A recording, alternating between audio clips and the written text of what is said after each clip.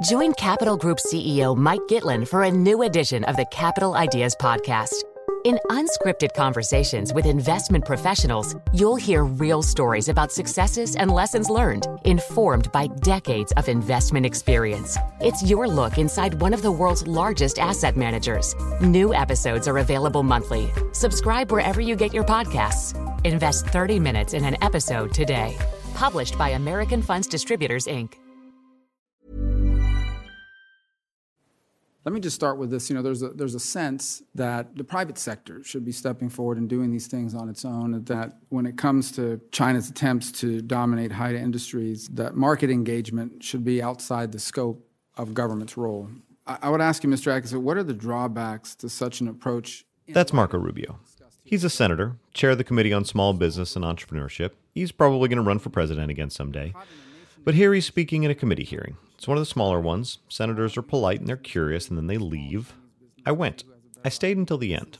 And when almost all the other senators were gone, Rubio quietly, briefly, barely wondered what government can do to help business. This is not a small U.S. business competing with a small Chinese business who see who has a better idea. This is a small or mid-sized U.S. business trying to innovate and compete against a potentially small firm backed up by a nation state with the second largest economy, soon to be largest gross economy in the world. That's not a fair fight. So what is the drawbacks of not having some level of government engagement, not industrial policy, we're doing the same things they're doing, but the sort of things we've discussed today, allowing them access to the U.S. government, being their customer, that sort of thing.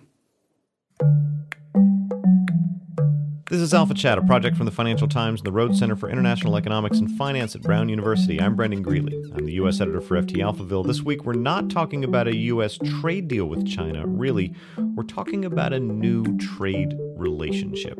America needs some kind of deal. So does China. But when that deal is signed, you still have on one side of the Pacific a country with an industrial plan called Made in China 2025 to start making technically difficult things like airplanes. On the other side of the ocean, you will still have a country that already makes those things but doesn't like the idea of an industrial plan and so doesn't have one.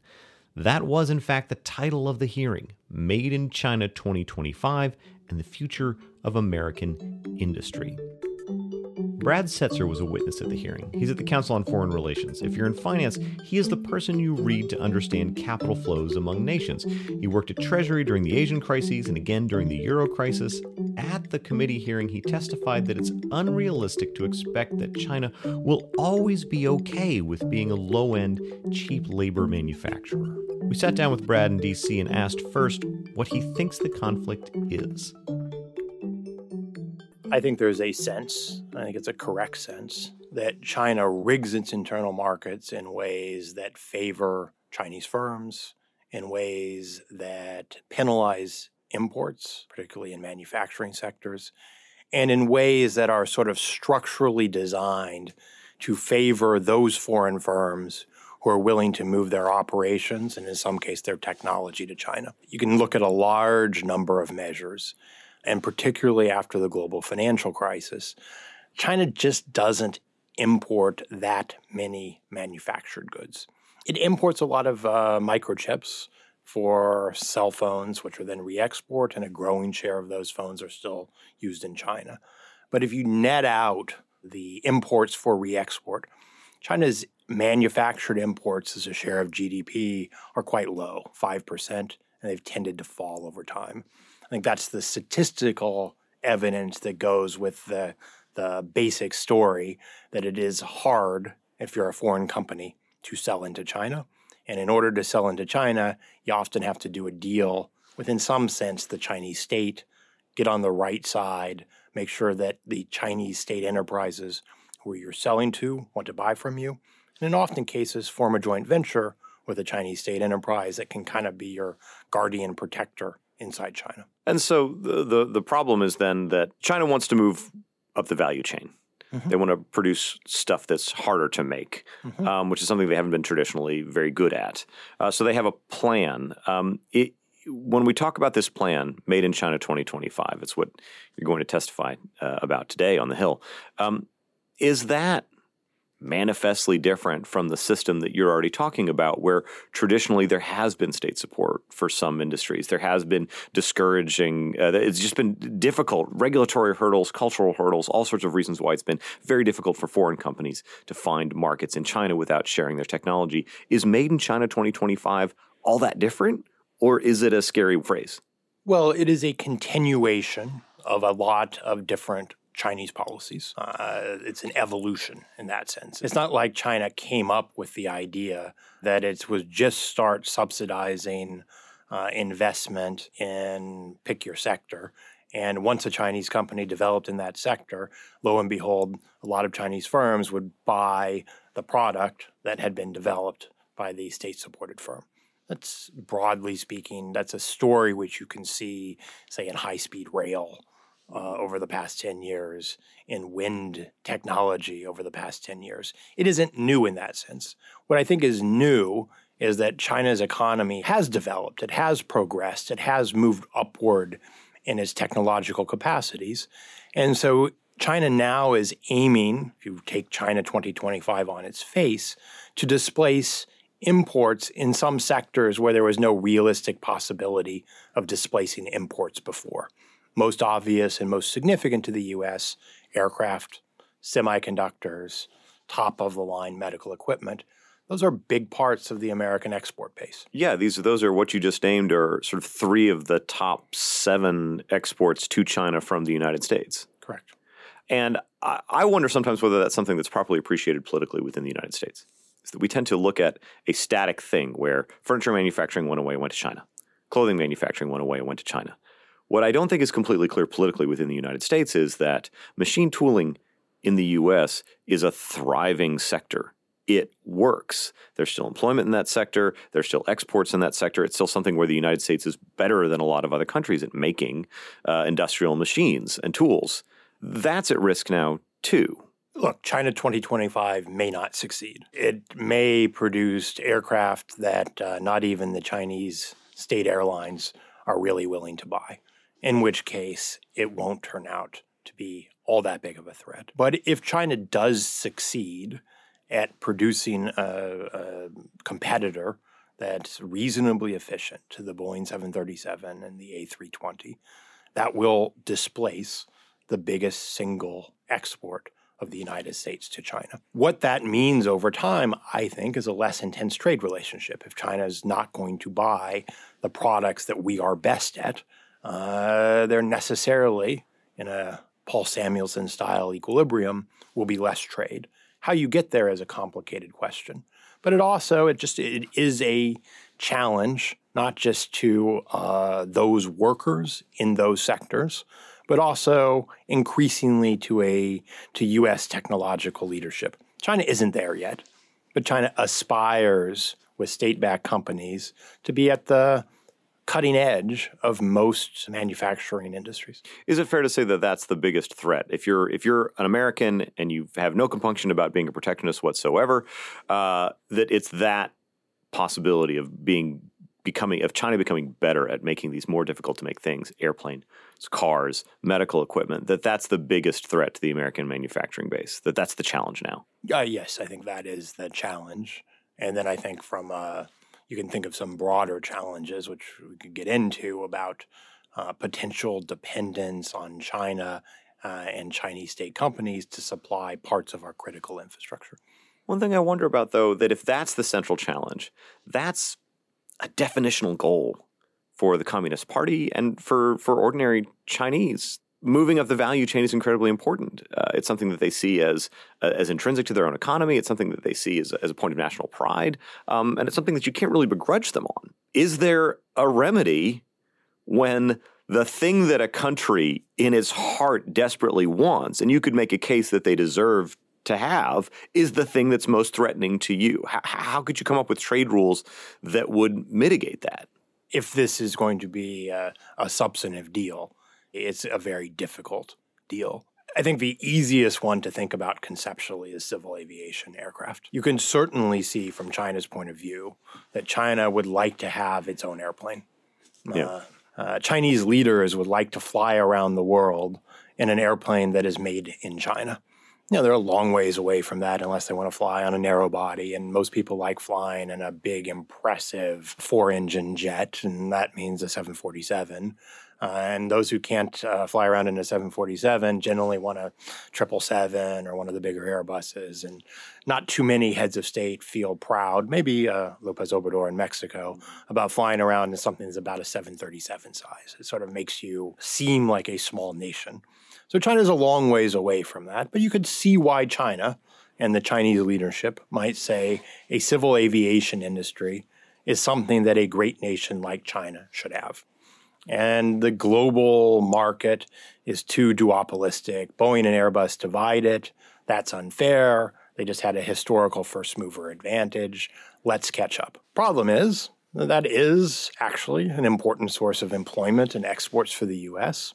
And if that... I mean, it's massive. It's when you look at the trade statistics in terms of what we export, as a share of our exports, it's huge. It's our single biggest export to China, but it's also our single biggest export anywhere. Correct. It is at the core of the modern U.S. manufacturing exporting economy.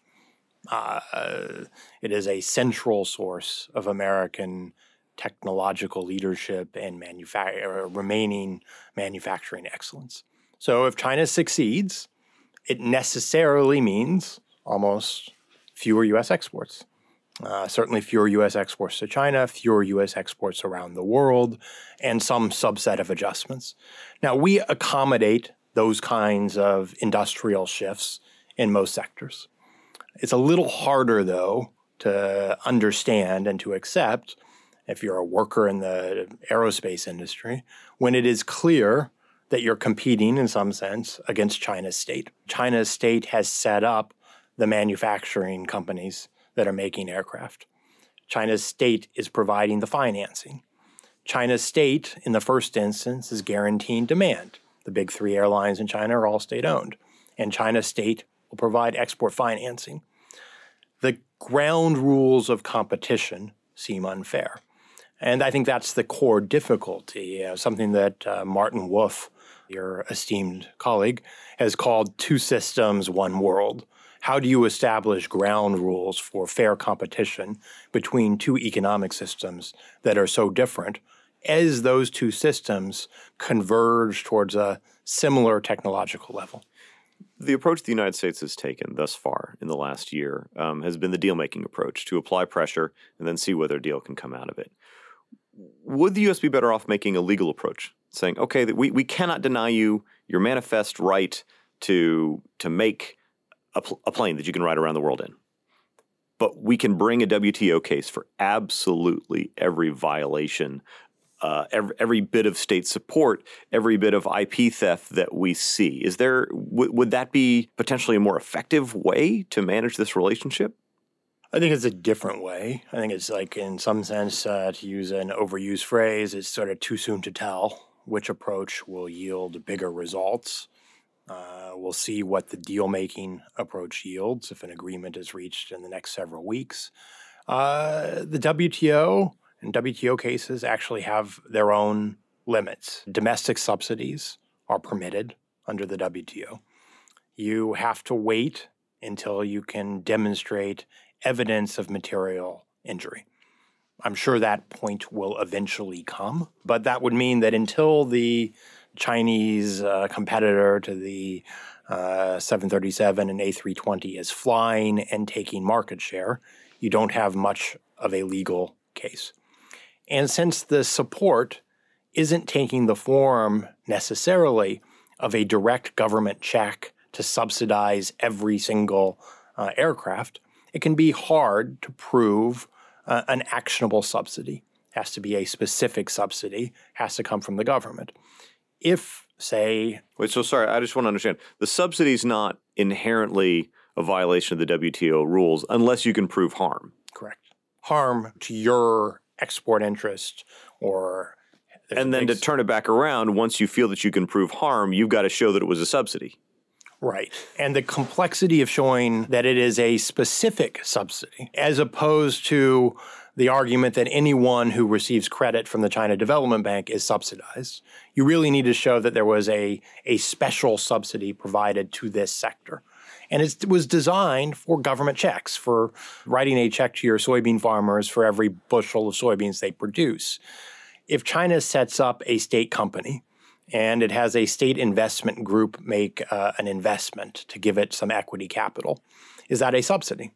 It's actually not clear. You have to prove that the terms of the equity were not on market terms. It gets complicated, and I think that's been one of the criticisms of the application of the WTO to China, that in the Chinese context, proving a specific subsidy has been hard because subsidies themselves are so pervasive. And then it is very hard to bring a case saying that Chinese state airlines discriminated against Boeing's in favor of the Chinese producer. It need not be written down. China doesn't write a quota and say, we will not import your aircraft. It's just the orders go in a certain direction. I wish you could see the futility with which Brad Setzer is shrugging his shoulders to indicate the probable success of this approach. Look, there will be a case. I'm sure that there will be evidence of a specific government subsidy to the C919. The legal case would evolve slowly. And by the time that legal case is brought, China will have a competitor to the 737. It won't be as good as the newest generation of 737s. It won't be as fuel efficient, but that industry will have developed. Well, let's look at what's actually on offer through the deal-making approach. The most significant one that seems to be verified is that China is willing to stabilize its currency. Is the yuan the problem right now? Well, yes and no. The yuan was clearly a big part of the problem before the global financial crisis. China was intervening on a rather unprecedented scale to keep its currency from appreciating. It continued to intervene pretty heavily, actually, in 2010, 2011, 2012, even 2013. After 2014, the dollar moved up quite significantly, and that really has changed the equilibrium. Since 2014 and since the dollar appreciation, China has both intervened to limit appreciation at some points, but more frequently intervened to limit depreciation. Now, does the currency still matter for trade? Absolutely. It still defines the incentives that companies have when they have to choose between producing a product in China or producing it in the U.S. Would it matter if the yuan were to depreciate further? Because it did fall some this past summer. Would that have an impact on the trading relationship? Of course. Did China commit to something all that substantial in the latest currency deal? Probably not. It seems like China has committed to do more or less what it has been doing since last September, which is keeping its currency basically stable. Is it possible that this is an issue where U.S. incentives and Chinese incentives are aligned? I think that was the idea behind what you might call the old deal on currency. China wanted its currency to play a bigger role in the global economy. It wanted to kind of grow up, be part of the IMF's reserve currency basket, the SDDR. It wanted a currency that seemed more like the other leading currencies. The other leading currencies float.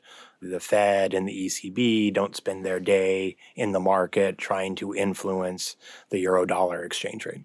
And the PBOC, I think, had an institutional desire. The People's Bank of China. People's Bank of China. China's central bank. China's central bank, to become more independent. When you're managing your monetary policy, at least in part, to meet an exchange rate objective that comes from the State Council, you aren't a fully independent central bank. Now, there's other ways in which the People's Bank of China isn't a fully independent central bank, but there was a sense in which having a floating currency and a more independent central bank matched the PBOC's desire. It matched the State Council's desire for a more globally prominent currency. And a floating yuan would match the U.S.'s preference at the time for a China that had a more market-determined currency. And the hope was that that would be a stronger currency. I think the New Deal is based on a different set of calculations. China never really successfully transitioned to a freely floating currency. Its currency has been quite heavily managed. The techniques of management have evolved, but the fact that China's currency is managed hasn't changed. China never got to that freely floating currency. And with the weakness in China's economy and with the strength of the dollar, the general direction of pressure on the Chinese currency has been down. And so there is a sense now, I think, that both the U.S. and China recognize that they don't want a freely floating Chinese currency just yet. They don't want a currency that floats down. And so therefore, you can argue both sides have an interest in having a managed Chinese currency, so long as that management is to resist a depreciation that right now neither side wants. For a time, China had this incredibly high savings rate, 45%. Mm-hmm. And a lot of that was looking for some sort of reliable asset. We can talk about currency manipulation, but it just needed to go somewhere. And so it went into treasuries. That's shifting. And that's something that I've learned from reading your work is that China has better investments domestically. And so some of that saving is going into domestic companies, sort of in the way that it should, right? You have your savings, it becomes capital, it becomes an investment. Is that a trend that will continue? How long will it take until China becomes the classical macroeconomic model of a larger economy where capital sort of stays domestic because it has things to do domestically? I never actually thought the Chinese economy fit the model of Chinese savers couldn't find safe Chinese assets, so they were buying treasuries. That's a story where the central bank isn't the buyer. That's a story where individual Chinese savers want treasuries. What was actually happening is that savers wanted Chinese bank accounts. Chinese bank accounts had a higher yield than treasuries. And the central bank, in effect, borrowed from the banks and invested abroad and took the currency risk. I think what has happened as interest rate differentials have gone down, as China's economy has slowed, frankly, as Xi's anti-corruption campaign made some part of the Chinese entrepreneurial class nervous, more Chinese savers actually wanted to put their money naturally abroad. And when Chinese savers want to put their money abroad, they go into real estate, they go into bank accounts. They actually don't tend to go into treasuries. So the notion that the Chinese savers were looking for safe U.S. Treasury bonds never was quite true. Chinese savers, for a long time, believed in the Chinese growth story and wanted to keep their money at home. China's government had to move their savings abroad to keep their currency undervalued. What's happened is that Chinese savers have lost a little bit of their confidence in China's growth model, and that is naturally putting downward pressure on the yuan. That's what, in some sense, changed 4 or 5 years ago. And that's why you just don't see the consistent, large-scale intervention that you used to see. Also China's trade balance has come down. All that, China has mobilized a lot of money for domestic investment. It's just not always productive investment. So I had this story wrong. I thought that there were more productive investments domestically, and that's why more capital was staying domestic. That's not the case. I wouldn't characterize that. I think you have to think of the flow into treasuries as a byproduct of Chinese financial repression, that during that period of time, China was in some sense preventing Chinese savings from flowing into Chinese investments. They didn't want their economy to overheat. And subsequent, in the past few years, as China's economy has slowed and Chinese interest rates have come down, there's just been less willingness on the part of Chinese savers to keep their money at home. Brad Setzer, thank you. Sure. That was great. Thank you. Yeah. I don't think I solved the Boeing problem, but I mean, it's just a case where but it's not solvable. It's not solvable, so people don't like to talk about it, but it's huge. Big grown-up countries want to fly their own airplanes. It's why France and Germany have Airbus. What I took from that conversation, though, was that China's story has changed. It intervened in its currency markets in the past, but that's not the problem now. Private Chinese saving went through China's central banks to buy treasuries, but that's not the problem now. China has its own domestic politics and also its own domestic economic cycle. They, too, are changing by the year. We wanted to figure out where China is right now in that cycle, and so Colby Smith of Alphaville and I called Freya Beamish. She's the chief Asia economist of Pantheon Macroeconomics. There is official data about China. There's also real data about China. We read Freya to understand the difference between the two, and we asked her just where China is right now in its own cycle. So the main indicators that we have to show that China's in a slowdown, at this stage in the game, certainly the PMIs, the surveys from purchasing managers have shown a very sharp slowdown, a very sharp downtrend, both the official gauge and the Caixin gauge, which is by a third-party provider. So that's what we have at the moment in terms of the survey data. We're sort of in a bit of a data black hole for the first 2 months of the year because of Chinese New Year. You can adjust the data, but unfortunately, sometimes the authorities just don't publish it. So in terms of the activity data, there's a reduced flow. But even before the beginning of this year, that is to say in the second half of last year, you can see that China is slowing just by looking at nominal GDP growth. And that's sort of my favorite starting point for looking at GDP because it's probably less susceptible to manipulation. And just to jump in here real quick, nominal GDP growth is real GDP growth plus inflation. Yeah, exactly. So it's the inflation part or the deflator in China's statistics that we don't believe. So they start from the nominal GDP. The nominal GDP has its problems, but at least I think its problems are sort of consistent from quarter to quarter, and they're not quite so susceptible to any kind of manipulation. Interesting. So they're playing, it's by not backing out the deflator that you're removing their ability to muck with the numbers. Yeah. So we use their data on prices, the CPI. We use fixed asset investment prices. We use export and import prices. But then we compile it into our own GDP deflator, and we use that to strip out the price effects in the nominal GDP and try to get down to what's happening in real GDP growth. And in Q3 of last year, that's when we saw the big drop in real GDP growth, and the second half overall was very weak. So we can tell even from that, even in the second half of last year, that China was going through this slowdown. And then looking beyond China, we can see the manufacturing cycle is slowing. We can see exports to China from the likes of Japan and Korea, which is at the beginning of the supply chain, and also publishes very early in the cycle.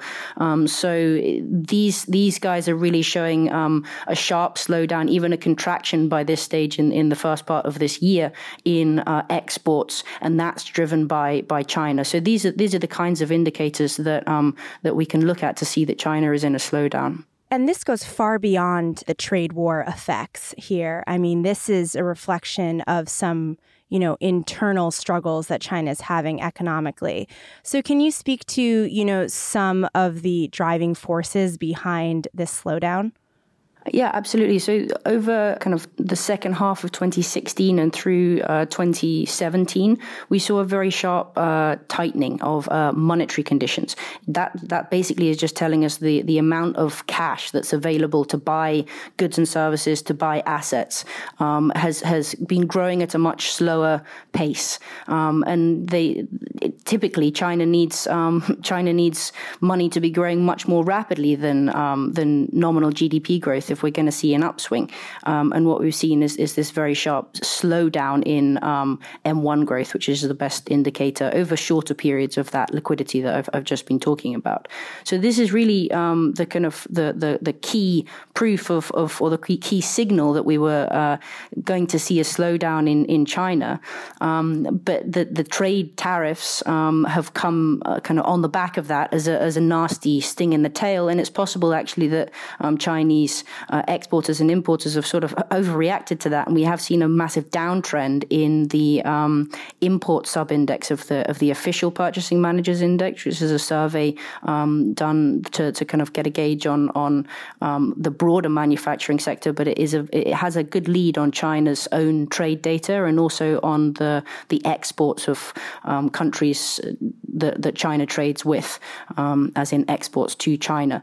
So this indicator that started to be badly affected by the trade tariffs, but it does, I'd like to emphasize, go beyond those tariffs. The drop in imports that we've seen in recent months, that's probably is not getting better anytime soon, and it probably we won't see a pickup in year-over-year import growth, China's year-over-year import growth into well into the second half of this year. So let's turn to the tools they have now to deal with this. You've said before that they're reluctant to use the old tools of, extending credit, firing up the old state industries for a couple of reasons. One is that they want to move beyond that model. And two is that those industries pollute. And three is that they sort of know longer term that they have a problem with too much credit in the economy. So given that that's a tool that they don't want to rely on the way they did in 2015, and certainly not the way they did in 2009, 2010, what are the new tools that they're trying out now to deal with what is a cyclical downturn with what you call a sting in the tail from tariffs? Well, I think what China's facing now is the kind of the crash of the short term with the long term, and they really are kind of, as we're speaking, making those decisions as to whether they prioritize growth or whether they continue to prioritize that longer term problem of the debt build up and the need to deleverage. And actually, the authorities have come out recently and said that they've hit their key targets that they wanted to hit in terms of debt ratios and stabilizing those types of ratios. But that doesn't mean that China's going to just go back to the kind of even the 15-16 type of stimulus, and certainly not, as you said, the kind of the 2009 post-financial crisis type of stimulus. The types of tools that we've seen them using in terms of on-balance sheet are very much tax cuts rather than expenditure. Expenditure growth has picked up, but it's been a kind of a faltering recovery, and it's not really been of the same order of magnitude as in previous cycles. Whereas tax revenues actually fell year on year in Q4 last year, and that's a result of both VAT cuts and personal income tax effective cuts and broader kind of cuts in fees and the tax burden for businesses. So that's the kind of the on-balance sheet side of it. The off-balance sheet side of it, we are seeing a pickup in the kind of the local government financing vehicle debt issuance, bond issuance, the growth in those indices. The number of public-private partnership projects has picked up. We can't really see very well the government-guided funds, and this was a major plank of the 2015-16 stimulus, but that probably, judging by the other off-balance sheet channels, is picking up. And also we expect the special bond issuance from local governments to be much larger this year than last year, and those are the types of bonds that are associated with infrastructure growth. So there is a bit of the old guard kind of infrastructure side of it in there. Environmental protection and kind of regeneration is a bigger plank than it has been previously. But in terms of the on-balance sheet stimulus on the fiscal side, it's very much more on tax cuts. The monetary side has been kind of conventional easing, but the shadow banking side of it, they've very much kept the screws turned tightly on. So, Freya, you've said that the tariff war right now is actually having an effect on China's growth. It doesn't explain everything, but it's a piece of it, which means that the U.S. has some leverage in these trade negotiations. What is China willing to compromise on, and what is China completely unwilling to compromise on as they continue these talks? I think China is willing to compromise, broadly speaking, because of the kind of the economic weakness that we've talked about.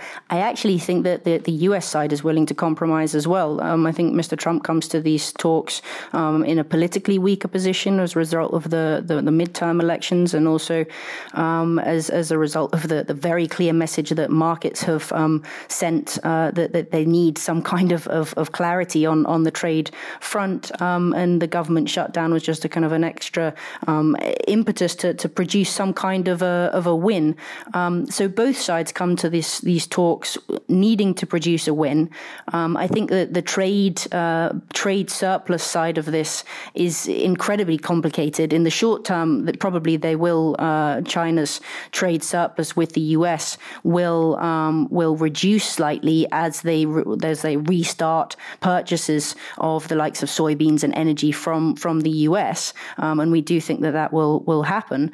But kind of looking on a broader basis, China's slowdown is cyclically speaking is much more severe at this stage in the game than that of the US. So the kind of that cyclical pull is towards a larger surplus, a larger trade surplus for China in general. And once we get over that kind of restarting of purchases of US imports, that will apply to the bilateral trade surplus with the US as well. Kind of looking longer term, I actually can't see how we get to the stage where you eliminate this trade surplus. China is an excess savings economy, and that means that they produce much more than they can consume at home. Saving is just an indicator of deficient demand if it's in excess, and if saving is in excess.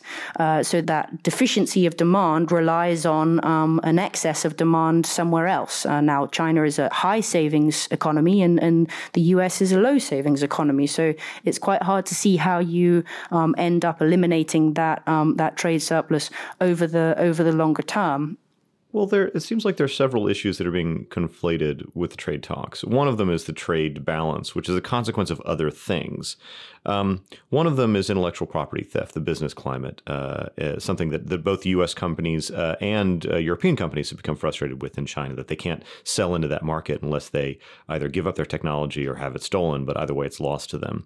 Then there's stuff that's even more nebulous and it's hard to find, but foreign companies find when they're in China, various barriers to entry. And then on top of that, there's the aspirations of China to move up the value chain, which is not something that you could begrudge any country. And that's sort of various state support for industries and industrial policy. And one of the things that I wonder is it possible or even likely that the U.S. will be able to ever address this last point of negotiation, which is that China does have an industrial policy like many countries do, and it does aspire to move up the value chain. It does want to build its own airplanes. And it's very difficult for any country, even the U.S., to say, you can't do that. You don't get to be that kind of an economy. This is exactly why over the kind of medium to longer term, I still have qualms that these problems will ever die down. In the short term, I think there can be common ground found on those other issues, the intellectual property theft, trying to find some way of enforcing a more pleasant environment for foreign companies in China, and all of the kind of the things that have been stumbling blocks in talks, particularly because China does want to move up the value-added chain. Then there is now a domestic lobby within China for stronger protection of intellectual property, and actually the U.S. administration has started to recognize that in certain aspects as well. But this longer-term problem that China will move up the value-added chain and is a huge economy does put it on a collision course with the United States. Going back to this idea of China being an excess savings economy, now that the kind of the old guard industries, which are lower value added, are kind of over indebted, they're over polluting, and China needs to move and redirect that flow of savings into investment in the kind of the new industries, which are the higher value added industries, which is going to put it on a collision course with the US. So yes, China has kind of dimmed down the made in China 2025 rhetoric, but the reality of the situation is that it will continue to have excess savings, and they will be kind of channeled towards the higher value added goods, and that's a problem in terms of relations with the US. And another sticking point here for China and the U.S. has been the currency. And we've seen a lot of attention lofted on the renminbi to dollar exchange rate since Trump took office. And long before that, even with a lot of the other administrations, calling foul on China for, manipulating its currency. And so the stable currency component of the trade deal that we saw about a week ago make headlines. What does that actually entail? And does that mean that the renminbi is moving away from being a market-determined currency? Not that it ever really was, but that officials now have the green light from the U.S. to very much intervene with the level of their currency? This part of the negotiations is one of the most worrying. I think there is enough common ground there for a trade deal to be reached. But when the news came out about demands for a stable renminbi, this was a kind of a worrying moment. I don't see how China could credibly commit to that kind of a move to keeping the renminbi stable. We don't know what they meant by keeping the renminbi stable. And there's, as I said, there's a lot on the table beyond just this part of the talks. But ultimately, a commitment to keeping the renminbi stable would be also a commitment to either burning foreign exchange reserves or just allowing the Fed to set monetary policy for China. And I don't see why China would want to commit to either of those things. The renminbi, to my mind, is on a long-term depreciation path on a real effective sense. And if they're going to commit to keeping the renminbi at these levels, which is not necessarily exactly what was meant by those media reports, but if they were to commit to keeping it at these levels, it would be quite a drag on their economy, I think, and one that I don't think that they would be willing to accept.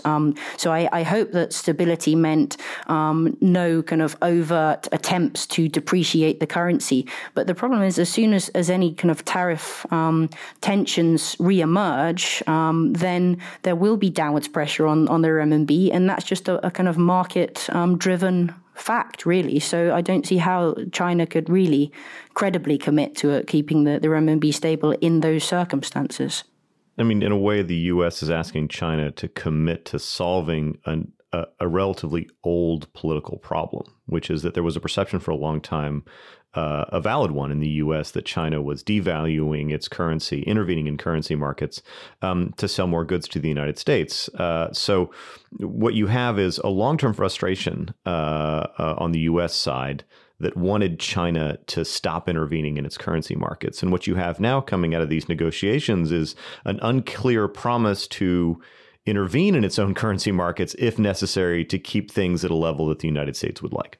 It's kind of ironic, really. Yeah, I don't see China as being a currency manipulator in the way that these kinds of demands would suggest. I don't think it's been a currency manipulator in that sense, really, since about 2011, 2012. In fact, it's been trying to keep the currency strong for a lot of the period that has elapsed since then. So, in that sense, this part of the negotiation is perhaps Mr. Trump's and other people in the administration's long-term bugbears over manipulation that's emanated from Asia over several decades, but is no longer actually a current story.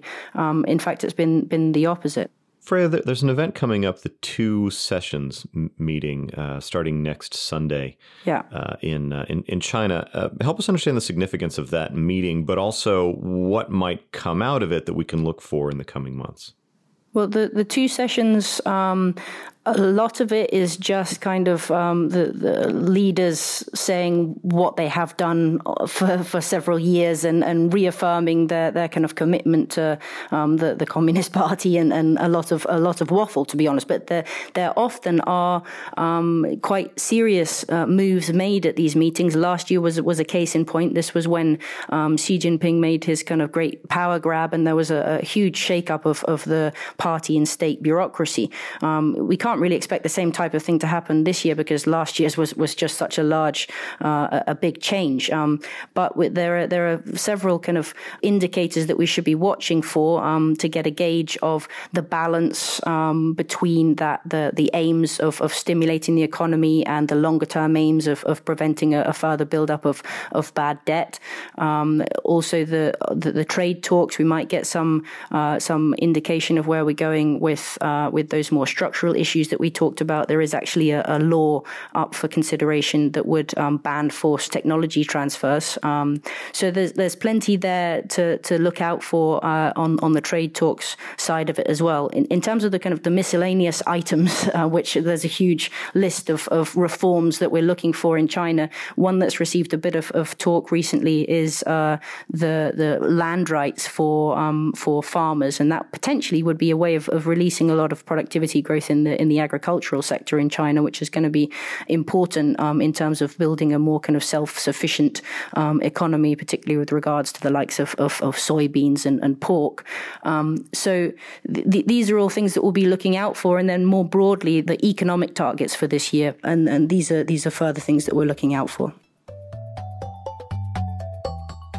Alpha Chat is produced by Dan Richards at the Rhodes Center for International Economics and Finance and Amy Keene from the Financial Times. We'll be posting show notes on Alphaville with links. We do want to understand when you listen, what you want to hear. Email us at alphachat@ft.com. I am working through a backlog of those emails. To the German PhD candidate who wished we'd put an actual German on last week's episode, das tut uns leid. For my part, I'm going to start following nominal GDP growth in China. I didn't even know that was a thing.